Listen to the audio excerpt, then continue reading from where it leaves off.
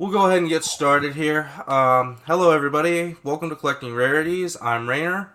I'm Um, Seth. and Mr. Odolini, if you care to introduce yourself. Hi, I'm Marty Ottolini. Seth and Rainer invited me today to talk about my area of hobbies and collectibles, which is model railroading. Nice, nice. And you are a wealth of information, so I'm sure we're gonna have a great show here. But I'm excited. but before every show, we have to do our little sponsor. So we want to thank Watto Scrapyard. What a guy! He does amazing work for any of your 1/6 or Black Series custom needs. I have several pieces of his work in my collection alone, and it is just phenomenal. Nothing but good things to say about the guy. So. For sure, he's been knocking it out of the park. He keeps pumping out things like nonstop. I don't know how he keeps up with it, but holy crap. He comes up with a new head every day. It's ridiculous. It is. I don't know how he has so much time on his hands, but man, he must be working on like a 26-hour day. Oh my gosh, yeah. Oh my gosh. All right, so before we get into the basics here, Marty, you want to tell us what got you into model railroading? I think you'll find that most of the people who collect trains like I do got started when they were younger. And I have to tell you, when I was starting in this area, we didn't have the wooden trains that many of you remember from your youth, you know, the Thomas trains or the Brio trains.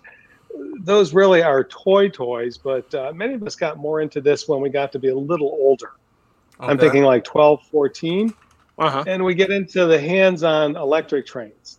So one of the key things there is that in this hobby, you can collect for quality, you can collect for rarity, you can collect for value, but most of the people actually do things with it. They think of operating.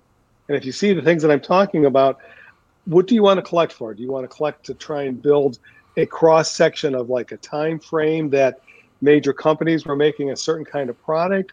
Are you trying to do a genre? Or are you trying to capture everything? If you think of our model trains, they reflect real railroads that existed anytime in the last 150 years. Some people try to capture everything that was ever produced, like for the nickel plate roll in the middle of the country, or the New York Central in the Far East, you know, when it was operating. So there's people who try to collect for genres and eras. Other people, like me, I'm one of the few people I know who collect a little bit of everything. Or a lot of everything, depending. There is a lot out there. It isn't a whole entire world. So I guess let's get started with the basics here. Like what makes model railroading? What's the differences between all the trains? I'll be showing a nice chart, a couple charts on the next page. But one of the key things is you have to think about your space. And I'm looking at Seth's wall behind him. When we have a little bit of time at the end of my presentation, we'll walk over and I'll show you a wall that I have. I have a couple cabinets in the front room of my house that are like large curio cabinets that are set aside for my best pieces. Mm-hmm. But to be honest, I think a lot of us put maybe 10 or 15% of our collection on display. And then we each have our own warehouse pretty much. It's an obsession, to be honest. I can imagine it's something that takes up quite a bit of space if you really get into it. What's up, Danny Lee? Just want to give our shout out to our comments there. What's going on? No, that's great. Some people will say consume the entire basement of their house. I did something a little different because we did some remodeling, and where we live, we're kind of halfway between the north and the south in Maryland. So we have smaller basements. They're there, but they're not as big as the ones in the Midwest. So I actually built a separate building. I was initially going to do like a pole barn type building, just a simple construction, and it ended up being a year-round heated and cooled building. It has a restroom in it. It's got a little kitchenette in there, and it actually is okay for visitors and serves our swimming pool. But I have about a 700-foot display area on the first floor, and then about an equal amount of space in a storage attic, which is really a warehouse of collecting. I have seen both of those in person, and they are impressive, let me tell you. This sounds like it. One of the things that comes up then is, you know, if you had a limited space, let's say you're living in an apartment, or if you're traveling a lot, some people will choose to use a different scale. You guys know with your figurines, you can go everywhere from 1-6 or 1-12, and you can go down to much higher ratios. It's the same thing with trains, and I'll show you in a few minutes. But some of our outdoor garden trains can be 2 to 3 feet long for the engines. And if you run sort of a standard train with 10 or 15 cars, it can be 40 feet long. So we're talking about tremendous amounts of space. Yeah. On the other hand, sometimes if you go into shows or maybe to malls and that when they have displays, some of the smaller ratios, end ratio is 1 to 148, and you can build an empire in a 4x8 sheet of plywood. And you can have trains that are really fairly accurate that might have 40 or 50 ore cars moving at scale speed around the track, and you can do that in a portion of a spare room, a little bit bigger than a desk. So what is scale speed? You mentioned that. Like what does that entail?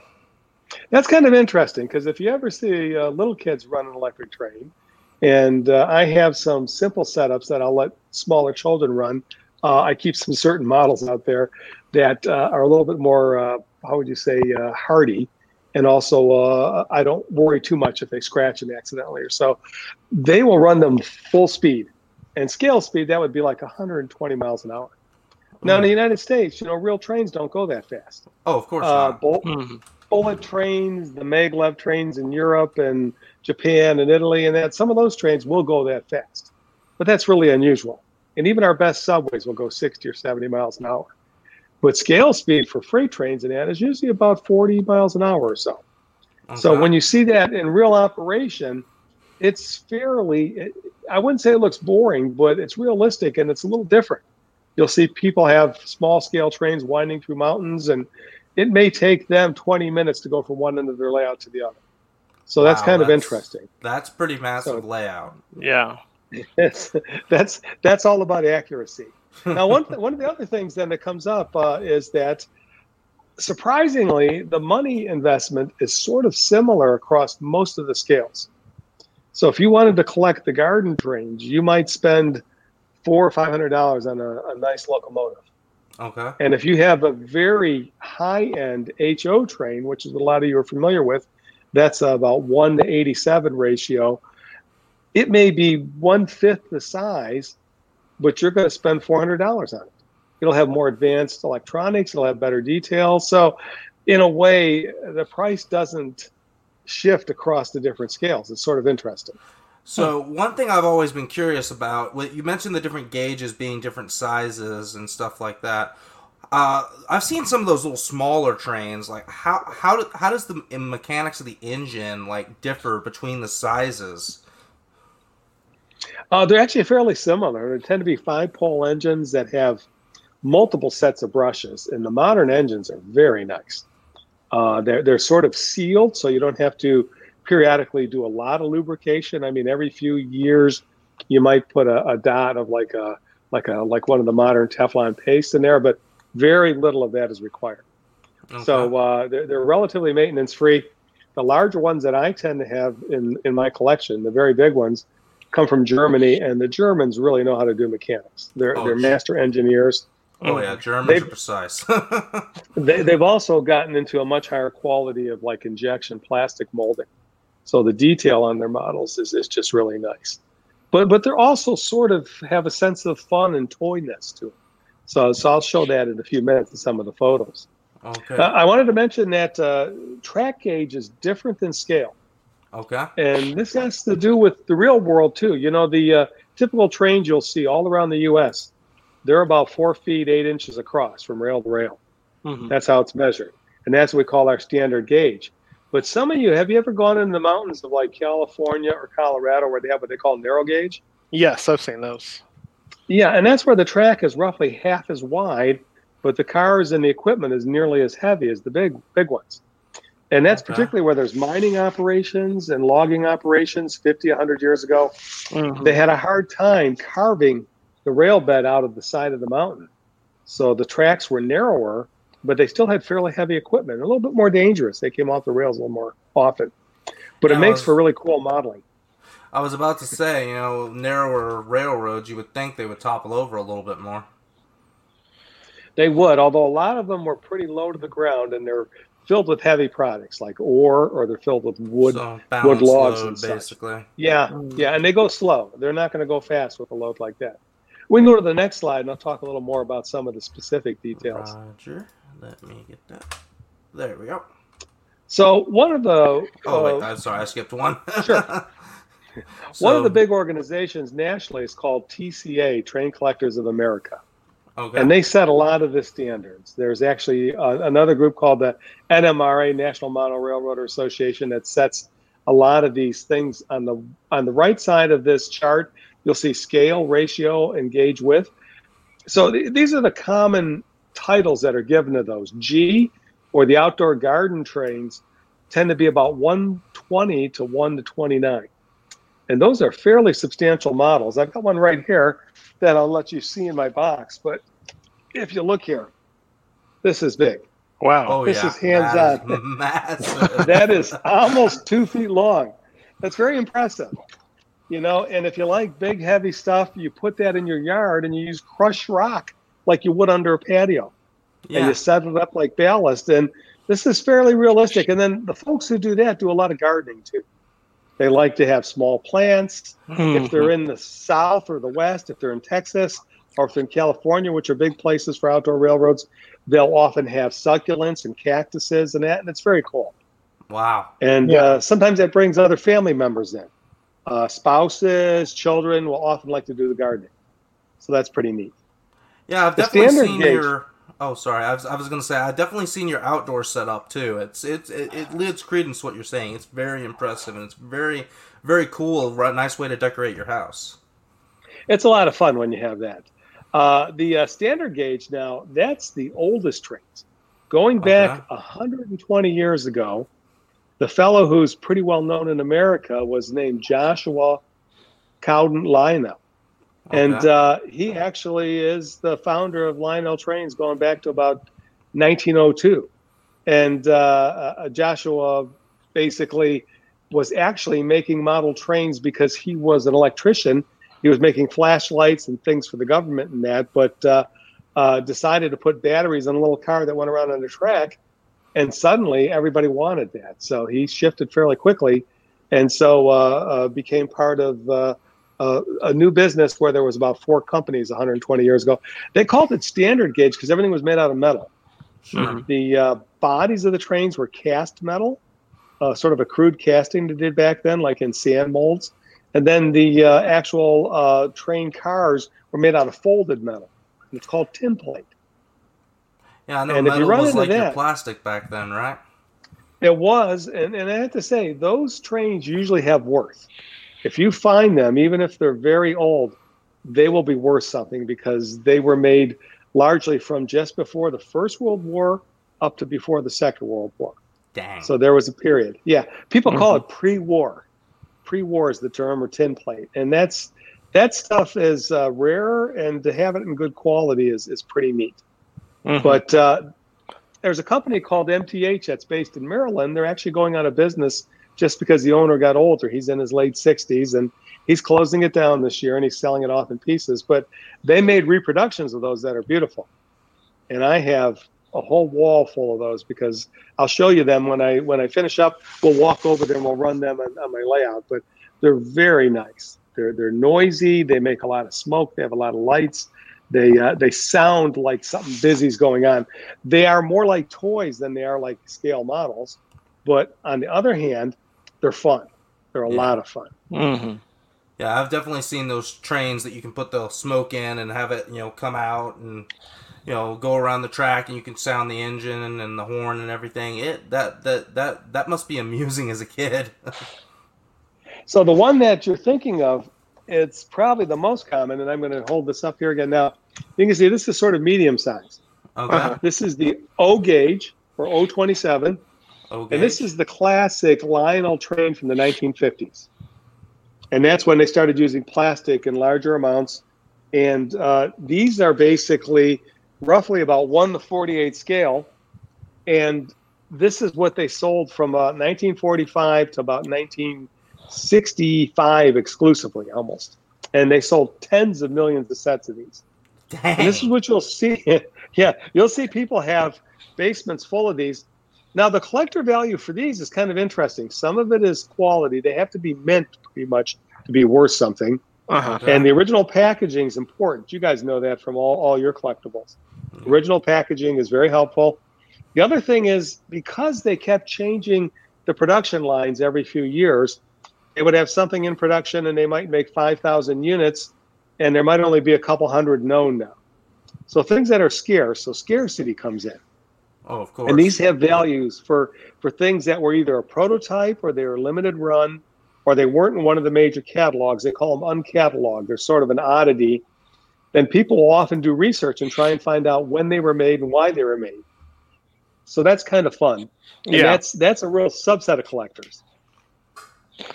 So they'll look for odd colors or something that's not the standard one.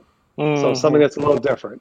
And I know that that's in the world of miniature figurines and action figures and that there's pre-runs, where maybe they made 50 of something and then they decided to make something that was safer or different and maybe didn't have removable parts. The same thing with all the action trains. Now, let me ask you this. You mentioned all that, but what about misprint trains? Like, is there any kind of market or any kind of thing for that? Like, there's misprint action figures, there's some of those, and what they usually are is when they'll find out that something was done incorrectly for a year. For example, I should have brought that out of my stores. I have a train that was made in 1976. It's called the Spirit of 76. Okay. And it's a standard diesel. I think it's an SD40, which was the major General Electric diesels that they were manufacturing at that time. They painted a couple of them for the bicentennial of the country. The one I have has a decal on it that has the presidential seal of the United States. And it's very accurate, and it's dead center. And it turns out that wasn't legal. That the company that made them is called Tyco, and these were trains that sold for $25 or $28. But they only made them like that for a few months because they were told by the government that they couldn't use the official seal of the president. So what they did was they changed the seal to make it not an actual seal. It has sort of just a clear gold line around it rather than a stamp that says the President of the United States. Of course. So I have one of the ones with the original decals, and it makes it worth a little bit more, because it was sort of a misrun, and there was only a few thousand made. That's really Let me point out, this is what they call HO gauge. And if you see, this is small, and it's much finer detail. And you can see there's rods carved in. There's working tie rods on the side. There's the whole drive system is pretty accurate. And this is a fairly high quality model. It would be about $150 or so. And the reason I point that out is that's where the true scale modelers are. The hardcore people who want everything to be right to scale within a few inches of the real prototype, and they want everything to be accurate in its dimensions, and they also want things like piping on the engine to be what it looks like in real life. And so what they'll do is they'll get the original manufacturing prints for the locomotives that were made in, say, Ohio by the Baldwin Company in 1920, and they'll manufacture a miniature out of that. So there's a lot of that's like really accurate. Yeah, that's crazy. Now those folks are the ones who build the miniature empires, and they'll be very accurate. They'll say, okay, I'm modeling the Sioux line from northern Michigan, and that's near where I grew up, northern and southern Michigan. And they'll say, I'm modeling it in the era around 1960. So there may still be a few steam locomotives, and they'll know which ones were on the roster. They'll actually have the company records from the historic books, and they'll say, okay, I can only have these kind of diesels because the other one wasn't made till 1968. So they will be accurate historically within a year of what they're modeling. So they'll be very, very strict about that. Now, I imagine that requires some very specific parts and very specific things to do. How would you go about getting those? It's surprising. There's huge libraries. There's libraries of thousands of books that are not just for modelers, but they're the history of most of the major railroads. There's a lot of history buffs. They call them rail fans. People go out and take pictures in museums, or they look for things that are being restored. And so there's a lot of historical research that goes on into trying to be as accurate as you can with your model layout or your miniature city. So if you got into something like that and you kind of have it nailed down to a certain point in history, and then you maybe found that something was wrong or you might have done it incorrectly, would you go back and redo it to make it? Lots of people will do that. They'll say they'll trade away some locomotives they have because they'll say, well, that's not particular to the time I'm modeling. Okay. And so these are, like I said, the interesting thing is there's people like me who collect things because they're great toys. And then there's people who collect things because it has to be accurate. It has to be like detailed. So, it's like, for example, if you had somebody who was collecting British soldiers for the Battle of Waterloo, they're going to say, which units were there and what kind of uniform they wore, and it has to be accurate. And, the amounts the numbers have to be right. It's very similar. So that's like a whole nother layer entirely. Yeah. So we do have a question here. So do these guys have groups like we do for figures? So that's coming from Watto himself. They do. So I think one of the things I was going to point out is that these are some magazines. There's a lot of model railroad magazines. There's about 20 major ones. The one that's generic, that's for everybody, is called Model Railroad. It's been in production for about just under 100 years. They had their 75th anniversary a few years ago. And that one covers most of the gauges you see there, but I tend to follow this one, which is classic toy trains. This focuses on the Lionel trains through the 20s to the 60s, and it also has a lot of what I talk about, the tin plate trains. There's Marx trains, which are a different kind of metal lithographic train. And then the people who do the outdoor trains, I get this magazine too, Garden Railways. Well, there's a magazine for everything. There is. Well, there's one for O-scale modeling. There's one for N-scale modeling. So there's a lot of subsets. But as I mentioned, there's a lot of readers' forums in here where people ask about the accuracy of a certain kind of new piece of equipment.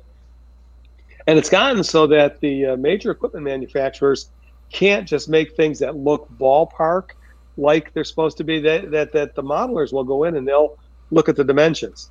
Let me point out one example. The very big train I'm showing you here. This is made by a company called Aristocrat, and they unfortunately are out of business now. This locomotive is actually about 21 inches long. And the reason I point that out is that the prototype is called an F3, a Fairbanks Morse. It's one of the first diesels that were made in the late 40s and 50s. The prototype was 50 and a half feet long. And if you multiply that by inches, it comes up to about 610 inches.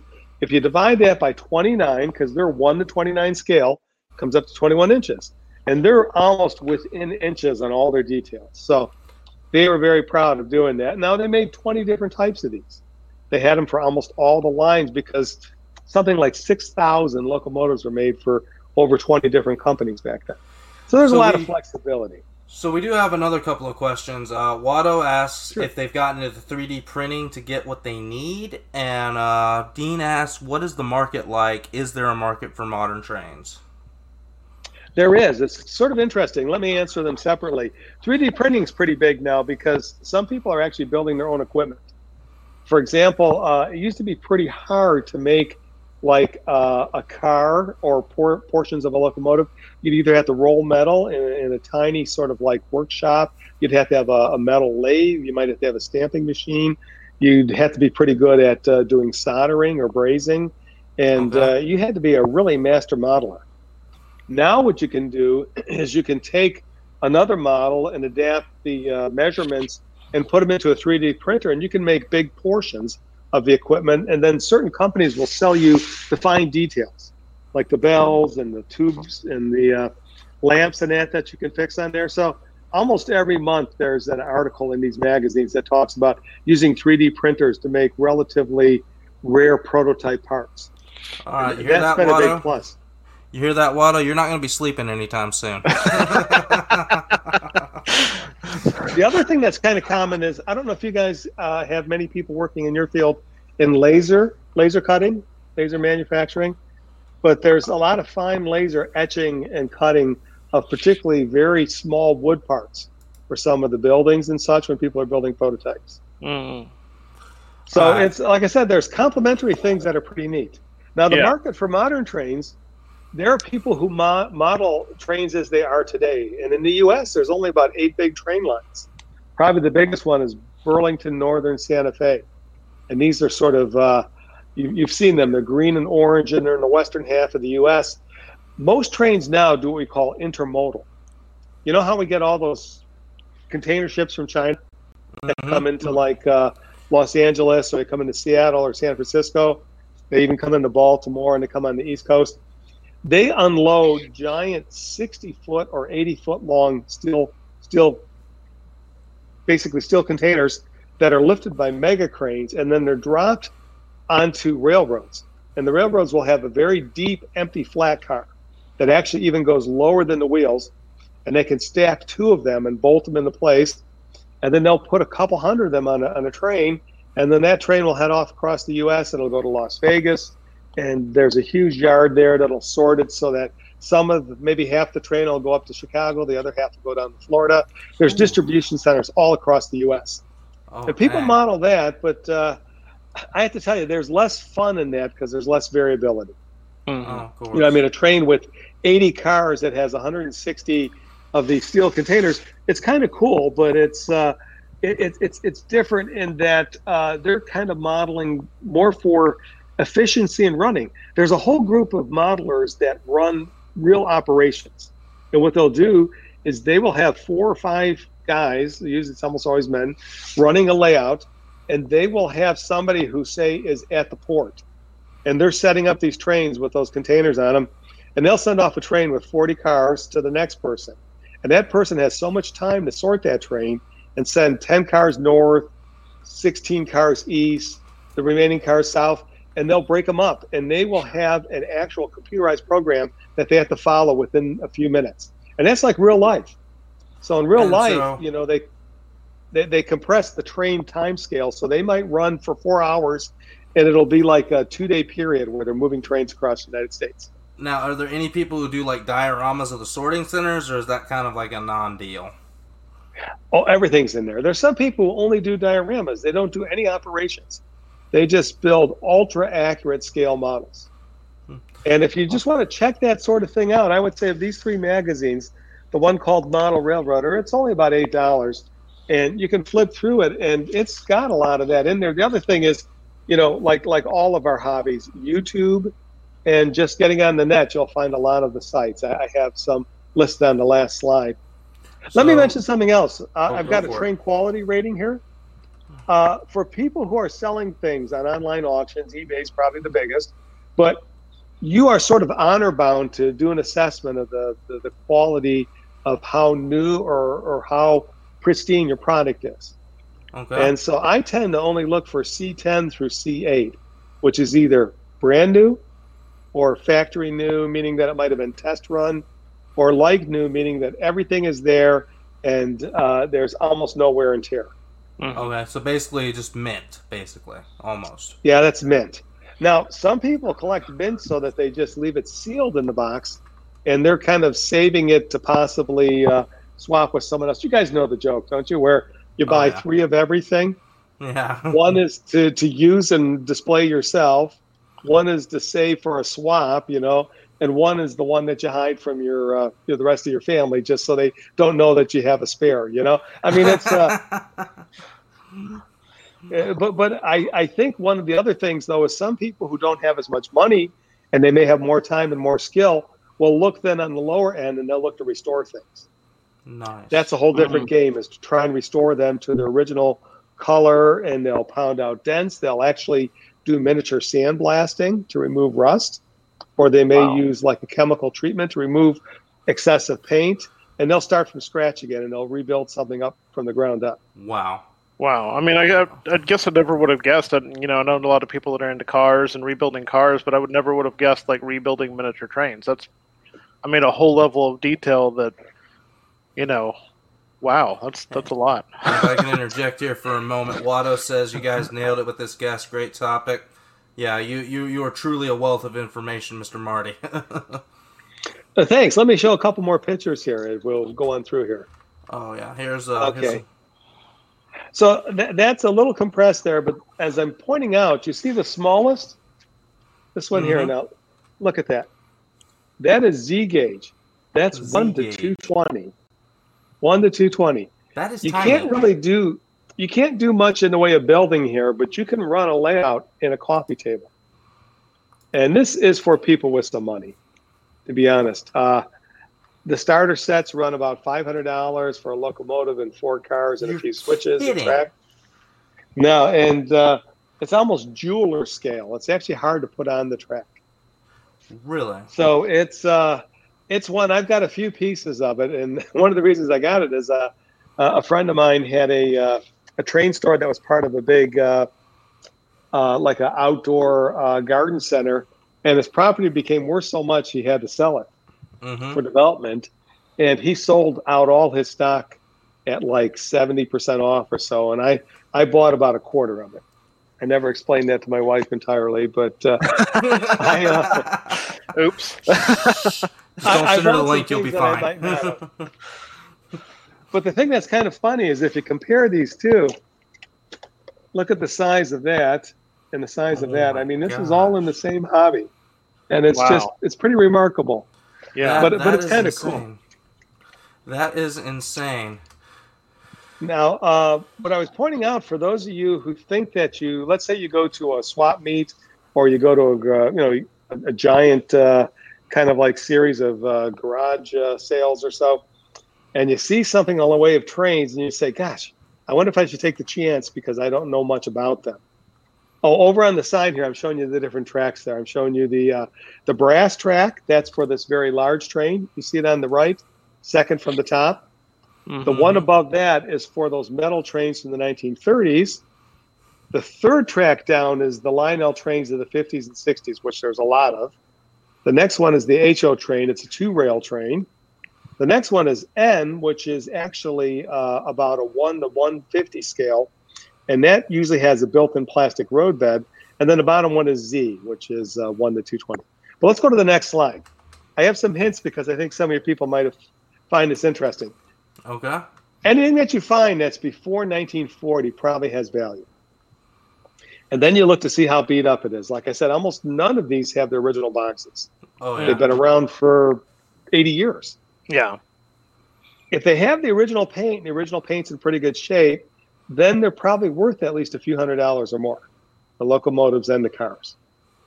There's a guy who's up in Pennsylvania, a fellow named Morgan Predneville, and he sells sets that are near mint for $13,000 to $18,000 for a locomotive and 4 cars. Jeez.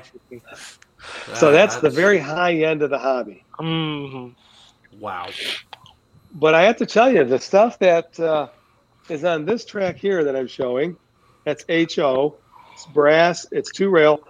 They built 100 million pieces of that in the 60s and 70s.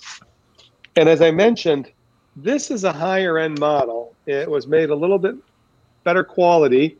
And the very best ones are made out of cast and machined brass and are worth several $100s. But most of what you're going to see is plastic stuff made by a company called Bachmann or Tyco and Lifelike, and it's going to have no value.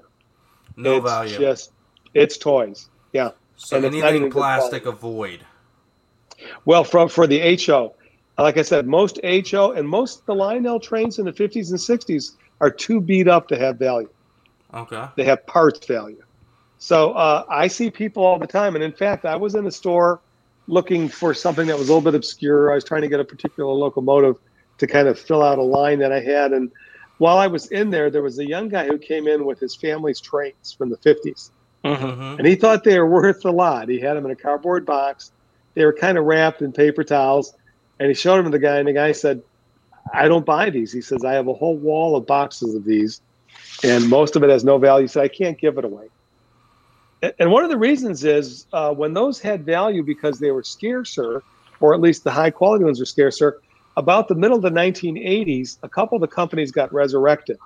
Lionel Trains had been nearly out of business. They were making cheap trains in Mexico, and there was a billionaire, a fellow named Richard Kuhn from the Detroit area, who started them back on the track of making very high-quality models. Okay. And he got some of their old dies out of storage from the 1930s and 40s, and he made some new ones. And he started selling train sets that cost $1,000 but were beautiful. And so, Wow. all of those kind of replace the ones that were beat up from the 50s. So if you Okay. can get something that's pristine, and then you add modern electronics that has sound and has acceleration and deceleration and all kinds of LED lighting in that, and if you put that in a small package, then everything that you're talking about from the 50s becomes kind of obsolete. And if it's not mint, or if it's not scarce or rare run, or something that was like a mistake in colors or something, it doesn't have much value. Mhm. Yeah, it just becomes obsolete, like you said. And then some of it has values, like this big one that I've been holding up, values just because of the sheer amount and the equipment in it. This has dual motors, and it really is smooth. This is very modern. It's got its own sound system. It's got a computer receiver in there, so you can do digital control for it. It's about a $500 engine. And it Dang. will probably never be worth less because it has an intrinsic value. It's like you mentioned, a nice car. If you went out and bought one of the new Chargers now, the 560 horse ones, what do they call them? The ones that spit fire, there's one that's supercharged, and it's got like a huge, V8 engine in it. Yeah, the That's Hellcat never going motor to in it. lose. The Hellcat, yeah, that's not going to lose value. Yeah. You might pay 70,000, and maybe it'll be worth 55,000. Then it'll be worth 80,000, but it's going to hover in that area or go up. Yeah. So when you buy for quality, it's not going to fall down. Yeah. I mentioned the realism on the right side here just because I think Rainer and a few of the others had sent me messages asking about making the miniature world. So there was an older way that people would lay out, folded cardboard and kind of staple it in place and put paper mache over it. Now what most people do is they get foam from insulation and they cut it with an electric wire. There's some really elegant tools, and I have a set of those tools. And then you kind of build a sculpted model in a matter of minutes, and then you put like a fine coating of plaster over that, and it's very cool. Nice. So I see. We do have a question here. Yeah, Our promising modern future. Yeah, you read it already. Yeah, I would say it's a dicey question because one of the things that happens is I'm a little bit older than you guys. A bit older, and most of the train collectors are older. It's possible there may be a glut on the market as my generation gets too old to keep toys. People move into assisted living and such, and they have to sell a lot of what they collect. I don't know if it's going to grow again. It's been cyclic. Trains were really big in the 30s and the 50s, kind of dwindled in the 60s and 70s, got big in the 80s and 90s, and then gone down a little bit recently. It's kind of like model kits, A lot of the old professional model builders are starting to move on, and there's not enough enthusiasm among younger people to really get into that, and they don't have the patience for it. On the other hand, some of this is shifting just to older years. When people work really hard for 35 years, they get to their 60s and they have a little bit of resources. They got some extra money. They have time. So I think what's going to happen to invest in, I would only invest in what you like, what you could use for your family. If you got a starter set for Christmas time and you got like a 10-plate set, it might be $600, but it's beautiful. And it may go up in value. But I think if you're going to invest for value or for things getting to be worth more over time, it's a funny twist because if you don't know a field, you're not going to buy smart. And I bought things that I like. And also when I had a hint that a company's going out of business, I've had a surge in purchasing. I mentioned the one company that's going to stop making the 10-plate trains. They pretty much stopped, Mike's Train House. I have, maybe $40,000 worth of their trains or so, just because I'm a bit of a hoarder. But, that means years from now, I can trade them to other people or sell them and buy something of equal value. That's one of the reasons I tell my wife I need to have a big warehouse full of things. Yeah, you're enriching your estate.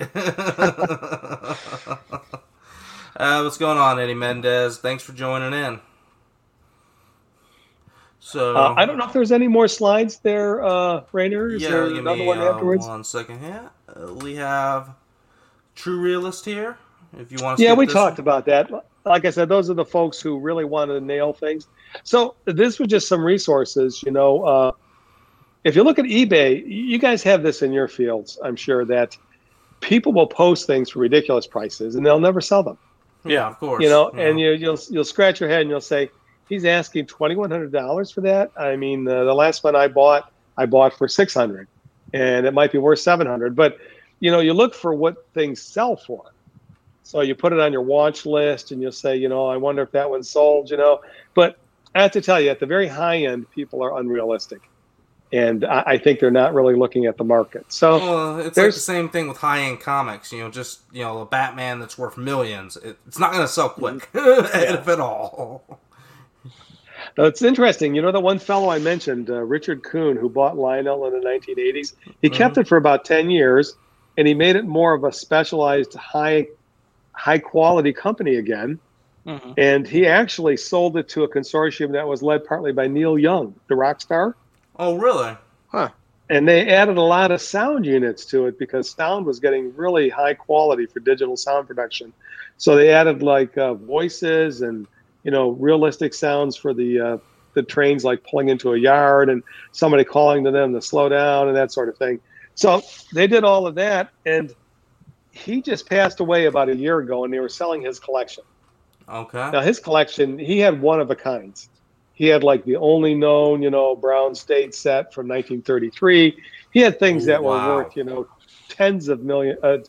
Well, not tens of millions, tens of thousands of dollars. But he also collected cars. He collected full-size trolleys. He had a warehouse in the east side of Detroit that he had literally, I think, about $100 million of historic equipment in there. You know, so he was a little bit. He had a really empty check. I mean, he had an empty checkbook. Yeah, because he really was worth about $1 billion. Lots of expendable income at that point.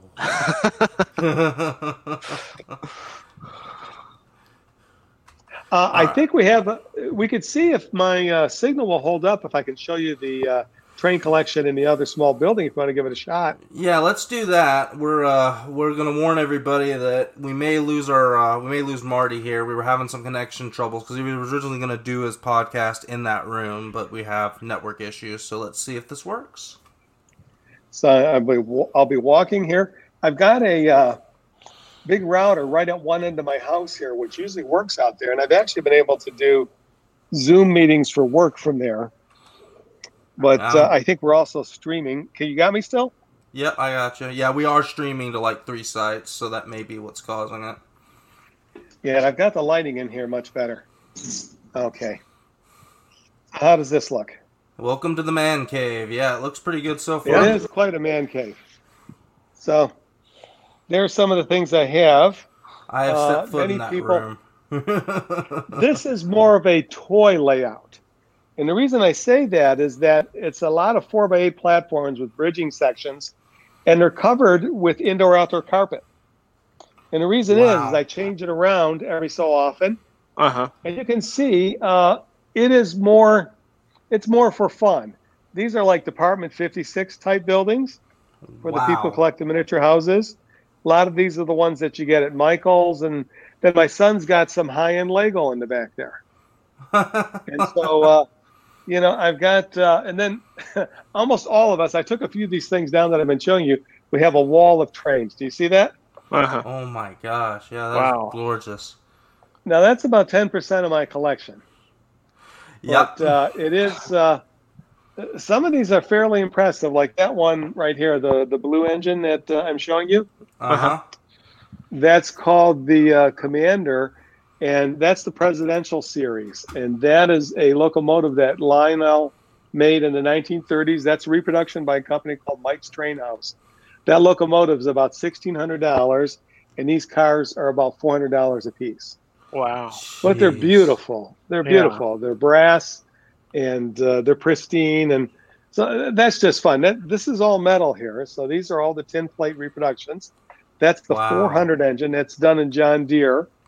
And that's just really fun. It's big and noisy, and I'll run some things. Up here, those are the garden trains. These are very German, very high-quality German. This is probably my most elegant locomotive. You see the Southern up there? Yeah. I'm just walking along it there. Oh, wow. That looks Now that gorgeous. is about 3 feet long. And those cars behind it are the standard set. That's about 20 feet long now. Wow. That's an outdoor train. And then some of these just, I tend to like the Great Northern. I like Rocky, which is the Rocky Mountain Goat. You see him there? Mhm. The bighorn sheep. I mean, it's not a goat, but this set here, this is the LGB is the name of the German train company, and it stands for Lehman Grosse Bahn, or the Lehman Brothers Big Train, basically, is what it means in German. And then down here is much smaller. That's the O27. It's a low profile. So I'm going to start this up right now and let these guys get going.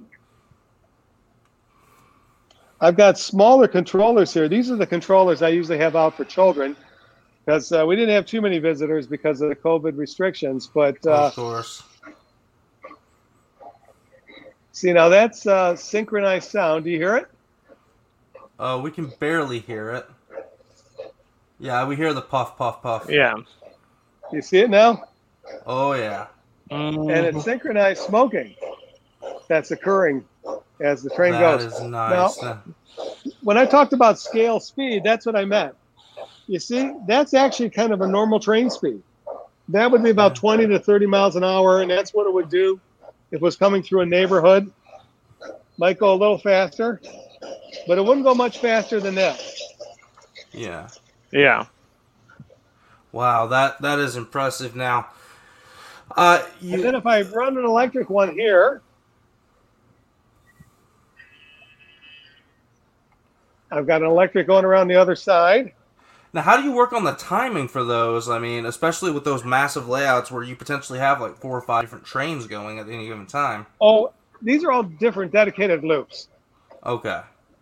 So I just have these on a simple, just loops powered with a couple leads. You see they get big and noisy, and that's pretty fun when they start all working their way around. Mm-hmm. And then one of the other interesting things is this is a really childlike version, but there's a remote control that's handheld. And there are versions that are worth many hundreds of dollars where you can run multiple trains on the same track, but they have digital chips in them. They have a board that's an electronic board, and each train has its own signal chip. So each one has its basically has its own signal, and then you just have to make sure you don't crash it. Yeah, this you is just want Thomas the Tank Engine, really popular for children. They love to run him. Yeah, you just want to make sure you check that chip periodically, make sure it doesn't malfunction. Otherwise, you may have a wreck on your hands. So, anyways, I'm going to turn these off now and see if you guys have any questions for me. All right, we're opening the floor to any questions here. I know we only have a few people watching right now, but anybody? Here's some of the tools. There's some of the decorative turfs and things. You can see there's a company called Woodland Scenics, which some of you might use for some of your scenes, But the Dremel tool is obviously a key one, Nice. And then lots of fine screwdrivers and lots of tiny drills and such for the fine scale modeling. That's what we do a lot of the time here. Mm-hmm. So I'm opening the floor to any questions. We'll give people a minute because there's a little bit of a delay, and of course they have to type. But yeah, thank you for joining us, Mr. Marty. You have just been a wealth of information. We may have to do a part 2 here because there's a lot to cover. I know we didn't cover everything. I see Eddie says that his grandfather had a great-grandfather said he wasn't allowed to touch. That's one of the things that I try to do is when kids are here, I have 2 different kinds of control boards. I have this really crude one here that's on an old cart that has the, I wouldn't say throwaway transformers, but the inexpensive ones that come with the sets. Sure. And then I have a different one that's not set up right now that has the high amperage and the very sort of like finessed transformers that's got two big handles on it, and they're called the Z4000s. They're about $450 each. And Ooh. I don't let kids use that one because I don't want them trying to force it too far. Yeah. I imagine that would get wicked fast. I found that if you ever have kids visit, you let them play with something like they can play with Thomas from the outer loop, but they can't play with the other ones. Mhm. They try to crash things in that, and so I actually have. I got a new Thomas recently because they wore one out.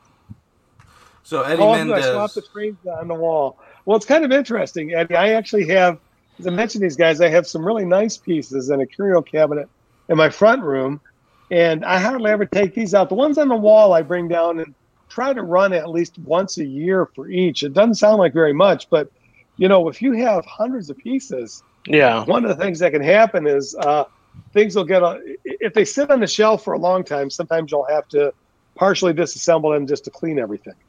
Mm. Yeah, you gotta the keep running everything gears and that, working. the lubrication can kind of gum up over time. The good news is it usually doesn't like damage it. It just is not as good. I was running something that I bought from a fellow. It's right here. See this? This is an all gauge metal train. It's very pretty. See that there? A The little line bit on down. lines. Yeah. There we go. Yeah. Nice. Yeah, I got that plus 4 cars for about $400, and that was in production in about 1995. But I had to do a lot of cleaning. I had to clean the wheels. I had to clean the contacts. I had to open it up, and I had to take all the lint off any of the brushes on the motor and that. So some of that requires, sort of a top-down kind of a renovation. And I imagine that's really delicate work too. It is. I'm not the best at it yet because I haven't had as much free time. I've been more of a hoarder and less of a modeler. So that's true with a lot of us. All right. Well, it looks like we're not getting much in the way of questions here. We've got a few people watching, but I think we answered most of everything during the show. So. Definitely. So we want to. I know, Mr. Marty, you have you're a working man. You've got a job to go to in the morning. So we're gonna go ahead and thank you for your time, and we'd love to have you back on the show at some point. Yeah, maybe some months from now. But as I mentioned, if you're interested, YouTube's got a lot of this. I have to tell you, YouTube's a little crazy in that some of the people are over the top. You think I have a fair amount here, but this is sort of average for the serious collector. There are people who have 50 by 80 foot basements, like particularly in the Midwest where the basements sprawl, and they have them filled floor to ceiling with a 2 or 3 level layout and maybe thousands of pieces of collectible. I'm a Lego aficionado. I'm very familiar with a basement full of massive amounts of stuff. It runs in our family. I have a nephew who collects the Lego sets, and he gets at least 2 of everything. But he is still mad at his mother. He hardly talks to her because when he went to college, she gave away all his Legos from childhood. Ooh. He had them in Tupperware containers. He had all the booklets sealed in plastic bags. He had everything in pretty good shape. So but he went into he has a good job, so he actually has reconstructed his collection plush. Yeah, I had a guy who I worked with who his mother threw away his 80s Transformers, or rather gave them away. And he came back for him, and he's like, "Mom, you know how much these things are worth?" And he's like, "Wait, what do you mean you gave them away?" Oh, hold on. I think we got one more question. Do you ever get any dioramas made for like scenery and buildings around the track? Yeah, I actually do. It's kind of funny. I've had some strange things, but trying to think of everything that fits that well. This is one of the things that's a little bit strange that I'm still trying to figure out how to work in. My son finished some architecture school, and he has these sort of odd models. And so I'm trying to figure out, I may paint the bases on them, but he had to realistically show the elevations, like the way the land works around models and such. Mm-hmm. Now, that's not quite the same as dioramas, but there are, as I mentioned, there are some people who will build just a 2 by 3 foot piece that only has like 2 tracks running through it, and that'll be their project for a year to make a diorama of like a station with like a steam engine coming in. Then they may incorporate it into a layout, or they may not. So it's interesting. I want to mention one last thing. The N gauge trains, which are a little bit bigger than the Z gauge, this is the track that they run on. It's still a pretty good modeling track. There is a particular group of people. They call them they're called the N-track clubs. They do a standard layout that's only like a big diorama. They each do like a 2 by 4 foot section. and that fits in anyone's car. If you think 2 by 4 feet, and they have three rails, 3 tracks that run side by side, and they have to be in the same location on every one of them.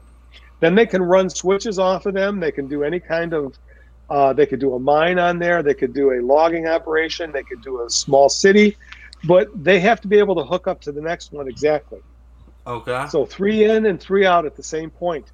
But what happens is they all use the same height legs. I don't remember what it is. It's like 44 inches or so. And they can bring 2 or 3 of these to a meeting with 20 other people, and they'll have a couple curved sections. They will set up like a whole high school gym with one layout. Wow. And they have standard snap connectors underneath. So what they'll do is they'll each build 2 or 3 dioramas, and they'll connect to the other person's. And that's kind of neat, because what you end up with very different skills, a different approach, but you'll have a layout then that is in real life might have a running track that's as long as 1,200 feet or so, but in scale is like 10 miles. So then they can run a train that literally will take a half hour to go around the loop. Wow. And that's pretty cool. Yeah. That is cool. But they build modules and they hook them up together. They each build 2 or 3 modules. And somebody's responsible for making sure the corners are covered. Sure, Eddie. It's nice to meet you all. Okay, right. You guys take care. All right, well, thank you very much, Mr. Marty. Sure.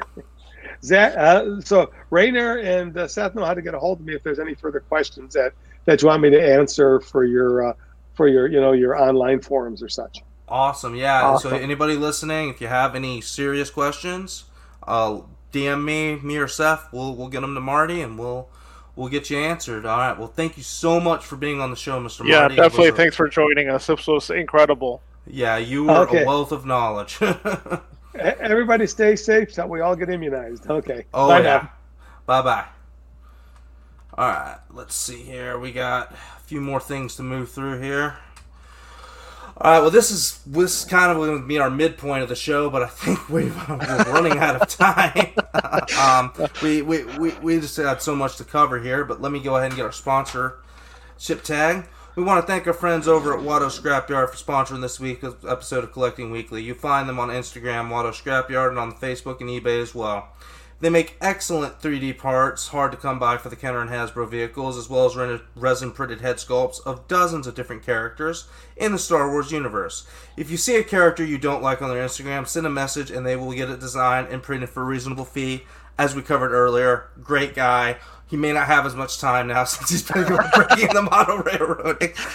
Sorry about that. But no, he does amazing work. You will not be disappointed. You will not be disappointed at all. And actually, I need to talk to him after the show because we have a little project in the works.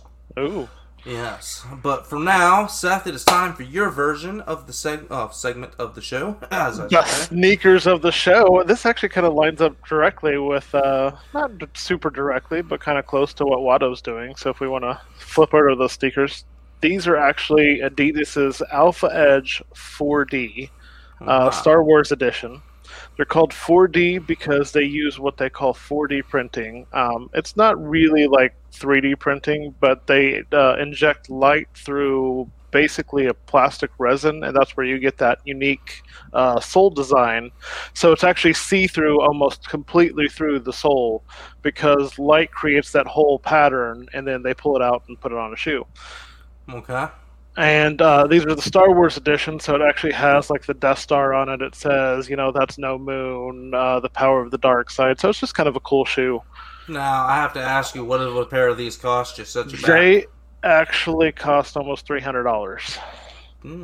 Expensive shoe? Although that's not really compared to some of the other ones, but way more than my sneaker budget. I just had to have them because, they're a cool shoe. They're actually one of the few pairs that I bought in-store. A lot of my shoes don't ever make it into a traditional shoe store because they're so rare. These are kind of more of a wider release, so. Nice. All right, well, you had mentioned earlier to me that one of your sneaker stores has started selling Legos.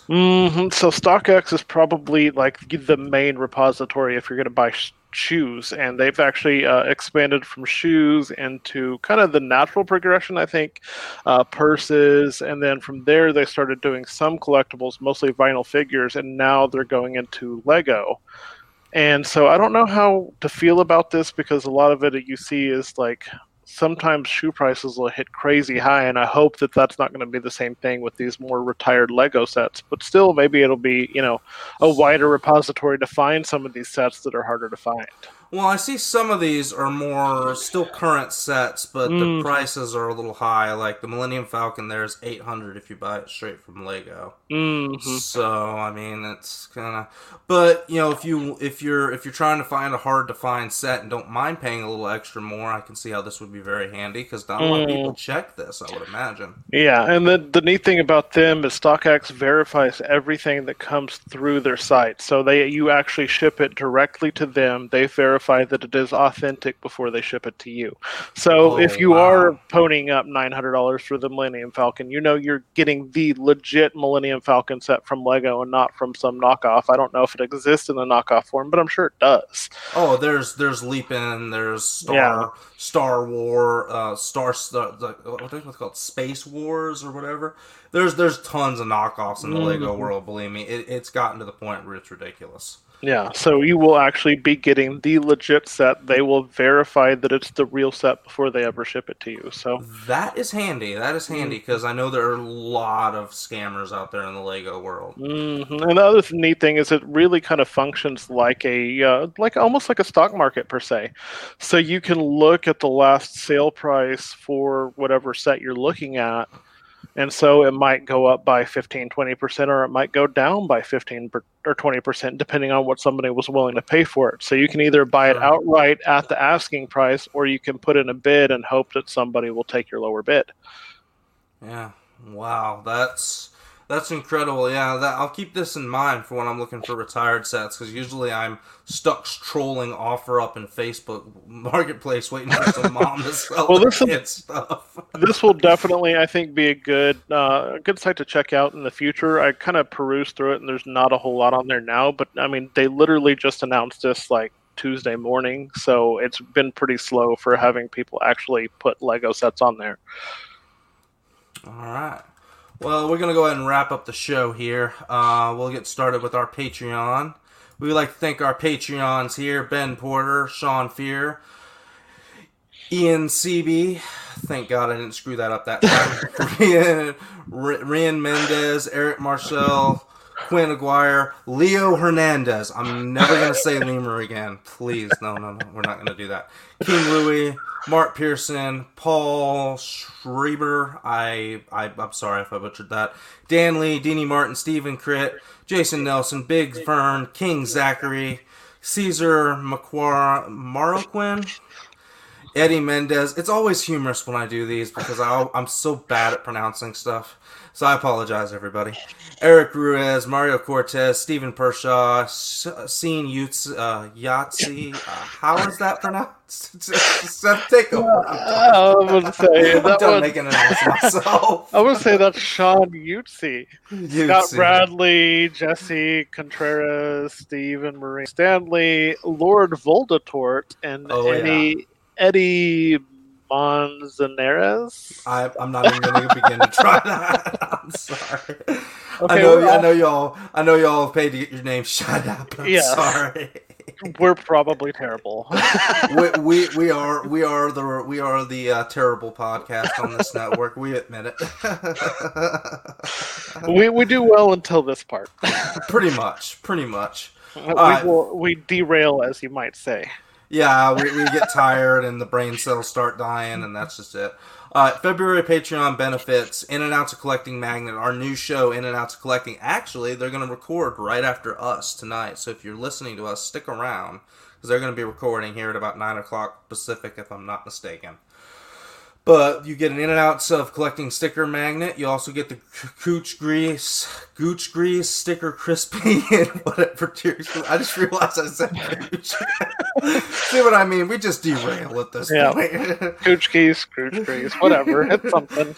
All right, our Patreon benefit, Sweet Angel, $5 per month. That will give us exclusive. That'll give you exclusive slag from the Collecting Weekly Network. $5 a month includes a sticker straight to your door, as well as access to Ox After Dark. If you never listened to Ox After Dark, it is a hoot. It is 10 times funnier than us right now.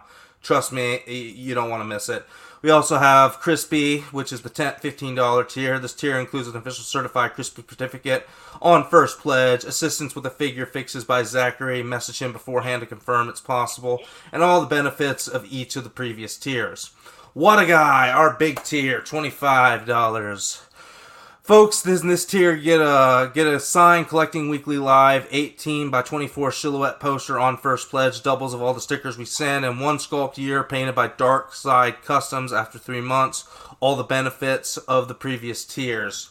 Let me tell you, Dark Side Customs does amazing work. Like, if you got a new Watto Scrapyard head sculpt and you're looking for the best guy to paint it, Ian's your guy. He does amazing work. He's done even if you want to sculpts. get something else painted that you're like, oh, I'm not super happy with the paint job on this figure. He will knock it out of the park. He does phenomenal work. He's painted several of mine, and I'm still waiting on a couple from him. So, with it's an amazing amazing service he offers. All right. We have a little P.O. box here, Collecting Weekly 5886, excuse me. De Zavilla Road, Suite 102, box number 292 at San Antonio, Texas. Zip code is 78249. Just check out our other shows. We have a wealth of shows at this point. We have Small Talk, Collecting Weekly, of course the mainstay, the bread and butter, the meat and potatoes, Collecting Weekly. You have OFAC, the classy Brits, including Ian from Dark Side Customs. You have Axion, which is our little auction type deal. We have The Joy of Hobbying, Collecting Rarities, of course. We have Creeps or Us. We have Collecting Comics After Dark, and the new show, The In and Outs. Please check us out. It would help us a lot, and you will not find a better podcast network, in my opinion. Check us out on Facebook, Collecting Weekly Auxiliary. We have a great community there. We are happy to answer any questions you have, anything you want to, share with us. It's just a great community altogether. I really can't say enough good about it. Final thoughts, Seth. There was a lot he covered, and honestly, I think we need to get him back on the show at some point to cover more, but... Definitely. There was so much that he probably was our most knowledgeable guest to date, I think, really. I believe. Zachary, you got to step the bar up, man. We're going to possibly be getting you on next show. You got to step the bar up. Because, I don't know who's going to top that. That was, wow. That was impressive. That was really impressive. I feel like we opened an encyclopedia and it just started reading to us about this whole hobby that I honestly had no idea about. So little known fact, Mr. Marty Ottolini trained my dad when he was in the Army medical field. So yeah, he's basically an encyclopedia. Yeah, wow. That's incredible. And I mean, seems like he's a busy guy with his hobby, so I can't imagine how he would have time for anything else, but obviously he does, so holy crap. I mean, he honestly must be another one of those people that's working on a 26-hour day. I don't get it. Well, and I'll be honest with you, I've been over to his house. We used to host, he used to host the Easter get-together, and I wish I could have talked a little bit about it, but there was just so much to cover in such a little short time. But he used to own llamas out on his house, and he would do an Easter egg hunt, and sometimes there'd always be the poor schmuck who's like, oh, let me check the llama pen, then they get spit on. That was me once, I'm not gonna lie. It only takes once. But oh my gosh, yeah. He was a great guest. I hope to have him back at some point. But yeah, that would be awesome. That would just be awesome, yeah. Alright, well, final thoughts, everybody. I think we're done. Yep. Alright, well, I'm Rainer. I'm Seth. Thank you all for joining us, and stay rare, stay golden, everybody, and we will catch you next time.